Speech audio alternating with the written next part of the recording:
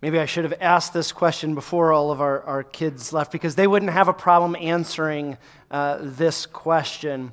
And maybe this is more of an experience that you had as a parent watching kids, or aunt or uncle, grandparent watching kids open gifts. But what gift did they open that they were just so excited to share with others, to show off? Maybe this is an experience that we had, with younger kids. Our boys went with Nana and Papa that are here this morning, went with them Christmas shopping the other day, and then the next day our family got together and they had to bring all of their toys that they had gotten, so we had to pack everything that we take with us, plus all of the stuff that they needed to go and show off, because they were just so excited about these treasures that they had received, and they had to share them with everyone else. Two of those things were Nerf guns, so not everybody appreciated the sharing as much as they did. What? You're welcome. Yeah. Yes.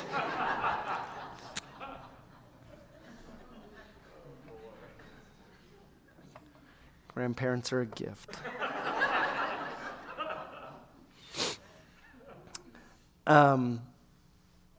Keep that in mind about how we get so excited, or the joy and the excitement that you've seen on children's faces as they've opened a gift and as they've wanted to share that with people around them. Here at Spring Creek, we've been talking over the last number of years about growing, sharing, and serving connected by Jesus. Growing is kind of our word that we use often in the church. We talk about discipleship, or growing to be like Jesus, learning Jesus. We've also talked about how we need to be growing in relationship with one another, especially as we've kind of emerged out of that pandemic COVID thing that sometimes seems so long ago and yet sometimes seems not long enough ago.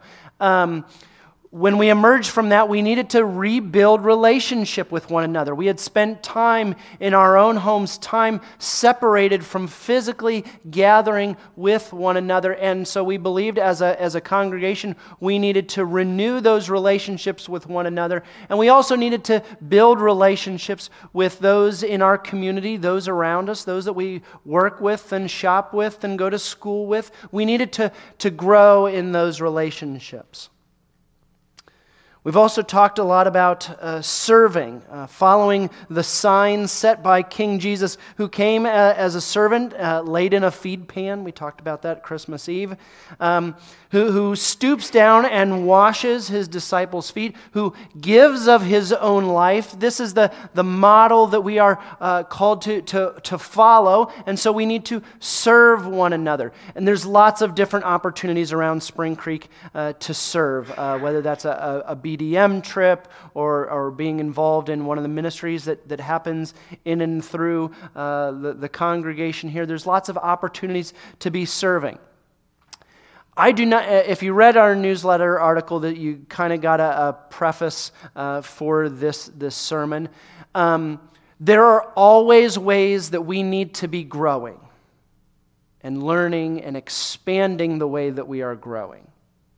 And there are always ways that we need to be learning what it really means to serve, not just in a way that meets our needs. Sometimes we like to feel like we've been useful, but is our drive to serve actually serving the real needs of those around us in a way that seeks the wholeness of that person, the shalom of the people around us? And so we'll always be striving towards those goals of discipleship. Growing is something that doesn't stop. It's something that continues to shape. We're called to be shaped into the image of Christ. And like I said, serving one another is something that we always need to be learning more about, looking at the ways that we're serving, and seeing if they're really meeting needs in a helpful way for people. But for me, I'm finding the greatest challenge is in that middle word for me, in that sharing component. A number of months ago in a combined adult Sunday school, we looked at a book called Surprise the World, which was talking about 5 habits of missional people, which looked at how we are called to bless people, how we are called to eat with people, meet around the table, gather with people, eat with them. We are called to learn Jesus. We are called to listen to the Spirit and to reflect on how we are being sent by God. If you didn't get a chance to read that, there's extra copies down in the library or in the office. And we had lots of good conversation this summer about that. All followers of Jesus are invited to participate in the mission of God. This is something that we talked about, that God does not just send the lead pastor. God does not just send those that are named on the evangelism and service team. Amen. But when... Thanks, Dave. Right on cue. But when we are baptized and enter into that new life in Christ, we are also being sent. That doesn't mean that we have it all together. It doesn't mean that we are perfect people. It doesn't mean that we've got it all figured out. And yet we are sent. God is the sent and sending one. From very creation, God is sending himself, breathing creation into existence, sending his presence through the tabernacle, and ultimately sending his Son. Show us what it means to live in relationship with God and relationship with others, sending the Spirit to empower his people and sending us out. We'll talk about that more in the coming weeks. Jesus says, as the Father has sent me, so I send you. Okay, so throughout Scripture we see God is a sent and sending one. We talked a little bit this past summer about how sharing has been done in the past, and without judging on the effectiveness or the faithfulness of that, we talked about how there was a time when the Western world was largely had a background that revolved around a Christian understanding of truth, of history, of the Christian story. And in that understanding, at times the church took certain shortcuts. Questions were asked of people. We would ask questions like, if you died tonight, where would you go? Would you go to heaven or hell? We would ask questions like, are you saved? And in general, largely people had an idea of what we were talking about. We would ask questions like, have you been born again? And not have people go, what on earth are you talking about? Again, some legitimate questions, some more than others here. Or we gathered into large meetings, tent meetings, or evangelistic crusades. Can I be honest? I find that language now very unsettling. Evangelistic crusades. Crusades are not a positive mark in the church's history, so I'm not sure why we reused that word. But what happens when a society no longer deals primarily in a Christian understanding of truth? When they don't have that background? This is more and more the world that you and I are living in. And so how do we navigate it? How do we continue to share the good news of Jesus in a world, in a culture that is very different? Some have decided that before the good news, we need to convince people of bad news. When people don't stick around long enough to hear the good news because they're getting beat over the head with the bad news, all they hear is the bad news, which leads to a growing number of people who believe the church is a net negative in society, known for what we're against rather than what we're for. You throw in scandals and different things that are happening in the news and large Christian leaders that are having these massive public failures. largely our culture goes, why do we need the church? What does this Jesus have to offer? What do I want anything to do with Jesus? So I think we in the church need to relearn Jesus. And this morning, our scripture comes from the hand of Paul. We need to relearn some of Paul. As we take a look at this passage from Galatians and talk about sharing, would you pray with me? Jesus, may the words of my mouth, the meditation of our hearts be pleasing to you, O Lord. I ask this in Jesus' name. Amen. Our scripture passage comes out of a letter that Paul writes to the churches in Galatia. Sometimes we have a picture that there was like just one big building, one big group of Christians that met in Galatia. But most of the early church met in homes, and so they would write to a group of Christians in a city.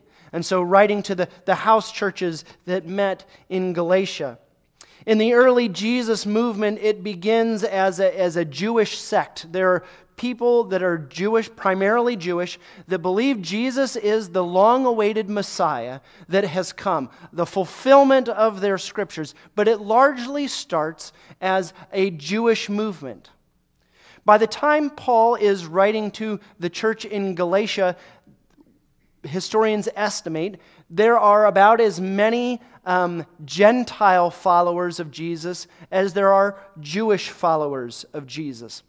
And this makes for some interesting dynamics in the early church as those that have followed the Torah their entire lives, every jot and tittle of the Hebrew, they're trying to follow and implement. And there are Gentiles who have followed Zeus and who have followed, all these other foreign gods and have no idea what the Hebrew of the Old Testament says. They can't read Hebrew. And these two groups of people are finding that Jesus' life, death, and resurrection is speaking something new into their lives, and they're being compelled by what they've experienced in this new Jesus life. But there's tensions that rise in the early church between those Jewish believers and the Gentile believers. Some Jewish believers thought that Gentiles needed to become completely Jewish or follow all of the laws that they had spent their lives following. And so they needed to meet all of the dietary restrictions. They needed to meet all the cleanliness codes. They needed to live out all of those laws. Others thought that Jesus had fulfilled the Torah, that Jews could continue to follow all the Torah if they felt that was the most faithful, but Gentiles didn't need to follow all of the laws. And there's several places where Paul says, here's what we expect of Gentile believers. They don't need to be involved in idolatry and sexual immorality, and we expect these things of them, but they don't need to follow all of the dietary restrictions. If they eat bacon, like their soul's not in jeopardy. Paul's letters frequently address this tension. Well, in Galatians chapter 4, Paul has announced the good news among the Gentile believers in Galatia. But now some are turning back to their old ways, turning back to idols. And at the same time, others have come to Galatia telling Gentiles that they need to become fully Jewish in order to follow Jesus.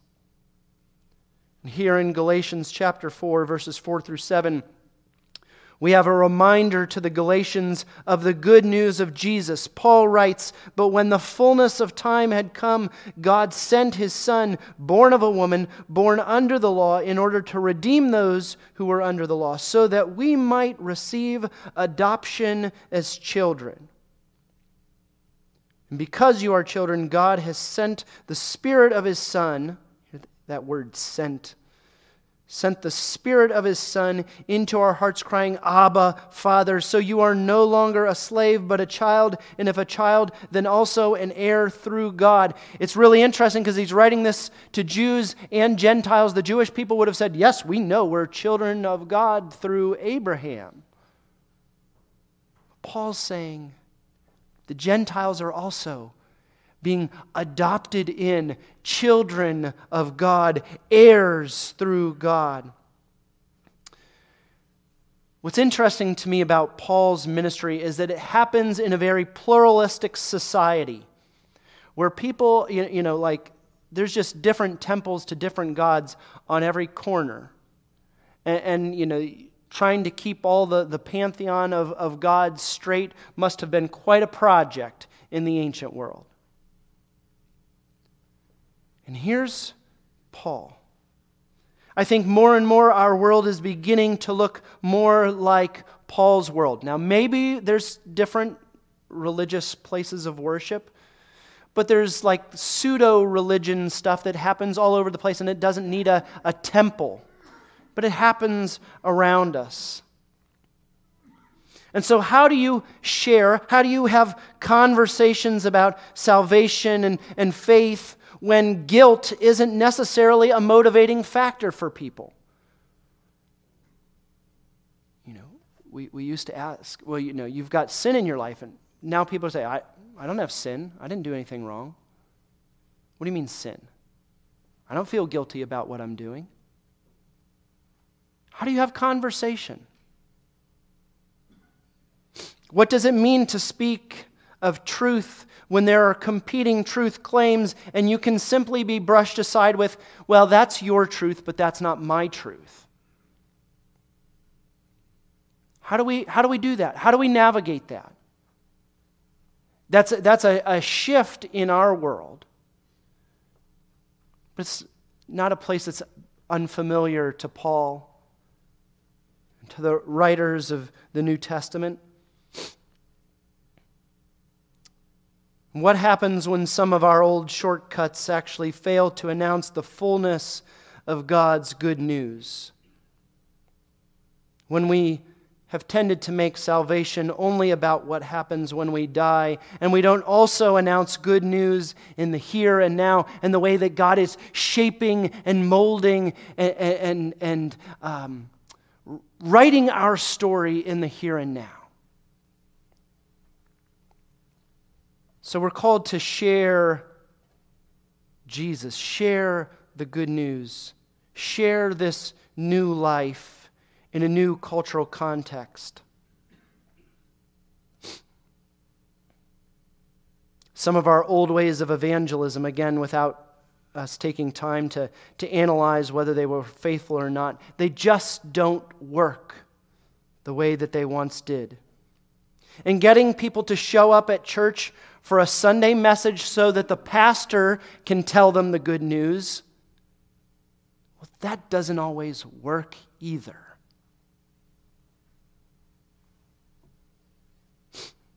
There may be exceptions, but generally people who don't know Jesus aren't first going to randomly show up at church. They're going to first interact with the good news. They're going to first interact with what Jesus is doing through coworkers, through people that are meeting with them, eating with them, sharing life with them. They're going to hear about the good news from you before they show up in a pew and hear it from me.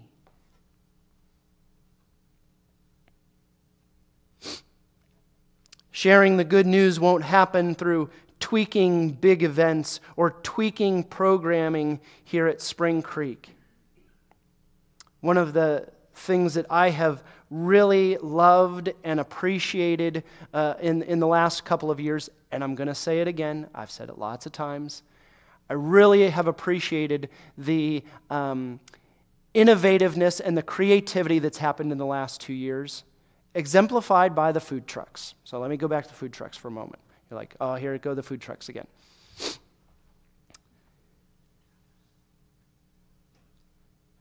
It's one of the great things for me that's come out of this COVID time.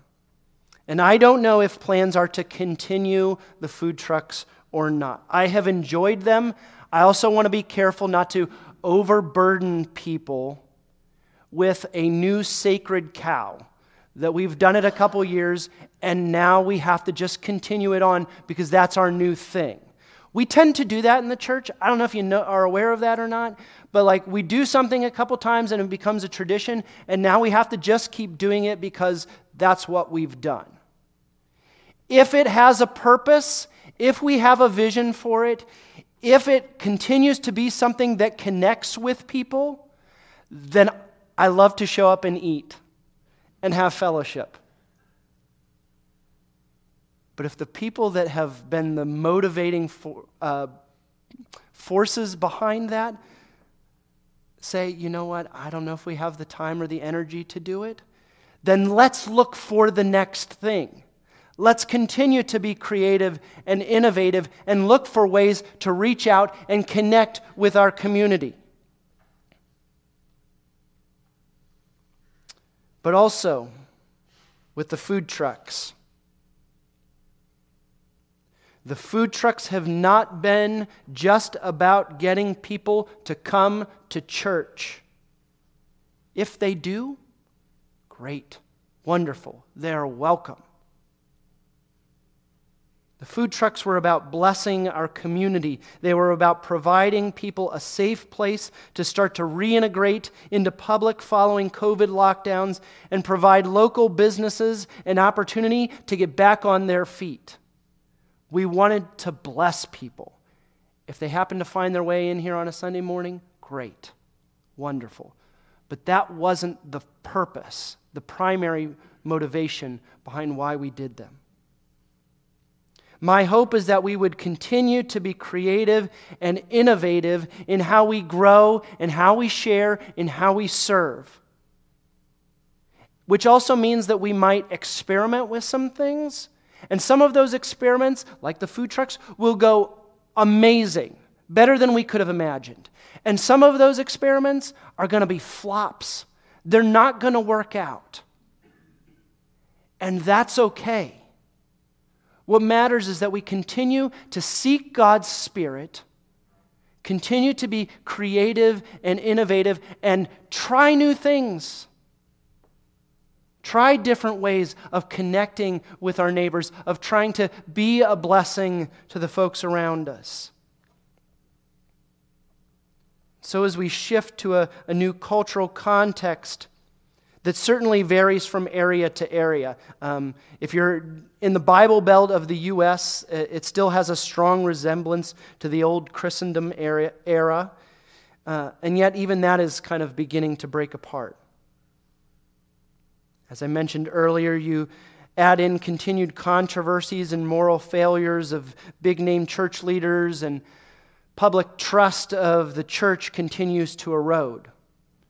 Throw into that a rising vitriol of Christian nationalism, which attempts to take the tools of empire and force faith on others, which is explicitly what Jesus refuses to do.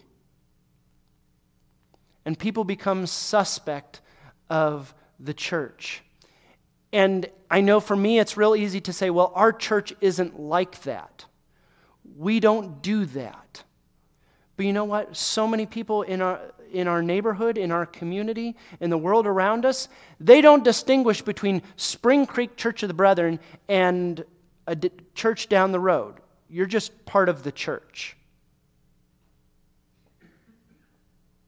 And so if we've had a bad experience at that part of the church, we assume we'll have a similar experience at your part of the church.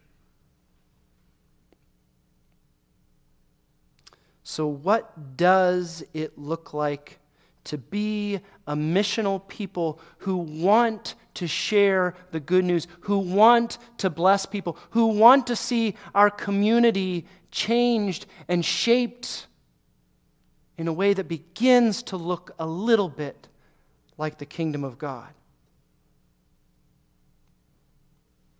We need to continue to grow in knowledge and relationship with God and with others. We need to serve our neighbors on the margins.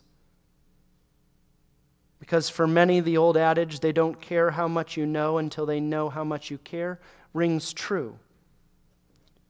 But also to share the good news of Jesus' life, death, and resurrection, that Jesus is Lord. We need to relearn what it means to share in a new context.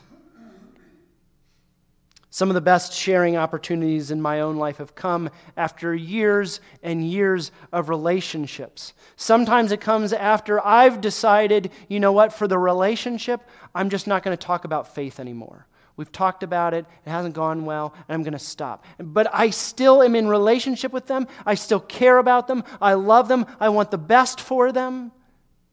And what I found is, in these instances, over time, they've introduced the conversation. They've wanted to know more.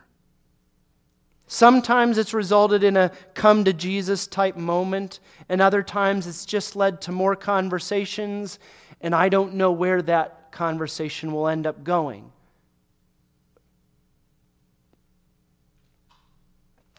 So over the next couple of weeks, at the start of 2023, I want to look at a number of ways that the whole of Scripture invites the people of God to be a sent people. I want to be careful about calling us missionaries, and if I use that word if I use that word, please understand this about the word missionary. I'm not interested in creating the old style of missionary, the colonial missionary that comes and overruns a new culture with their own, that forces their culture on another, who doesn't listen to the beauty and the creativity of a new culture, who uses the tools of empire to conquer new cultures rather than seeing the ways that God is already moving in the midst of people and partnering with God in God's mission. But I do want to look at how and why God chooses to work through His people. Again, it doesn't mean that we have it all together. We still need to be growing. That never ends. And for some reason, God chooses to work through fallen, messed up human beings.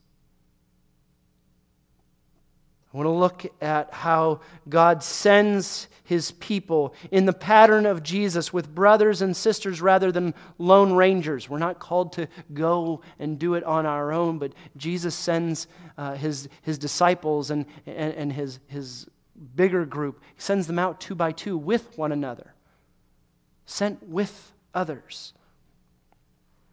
I want to look at some stories from Scripture on people who were sent with messages but took their ulterior motives with them. Because that's, I think, something that we need to examine in our own lives. Why are we going? Who are we talking to? What's our motive? I hope to look at some practical questions on sharing faith stories and what does that look like. But here at the start of 2023, people are making all kinds of resolutions. I saw a meme. Two dogs are asking each other, "What is a New Year's resolution?" And it's like the other dog responds, "It's my schedule for the next week." Because often our resolutions don't last very long. At the start of a new year, we're often reflecting on our lives, reflecting on our faith, what has worked, what hasn't. And it seemed for me that this theme of sharing, of genuinely blessing and seeking the good of those around me keeps coming up over and over. Of demonstrating and announcing the reign of God, it's something that continues to impress on my heart. And I'm not always sure if I know exactly what it looks like to share. So I think if that's something that we have said is important to us at Spring Creek, it's maybe something that we need to spend a little bit more time looking at. As our culture continues to shift, as there's wars and rumors of wars, scandals inside and outside the church, yet I believe that Jesus is Lord. That continues to be good news. That it continues to be as relevant now as ever. And you and I, if we're going to be faithful to what God has invited us to participate in, we need to spend some time thinking hard about what it means to share Jesus. I want to learn more and more what it means to follow Him, to be a part of His kingdom,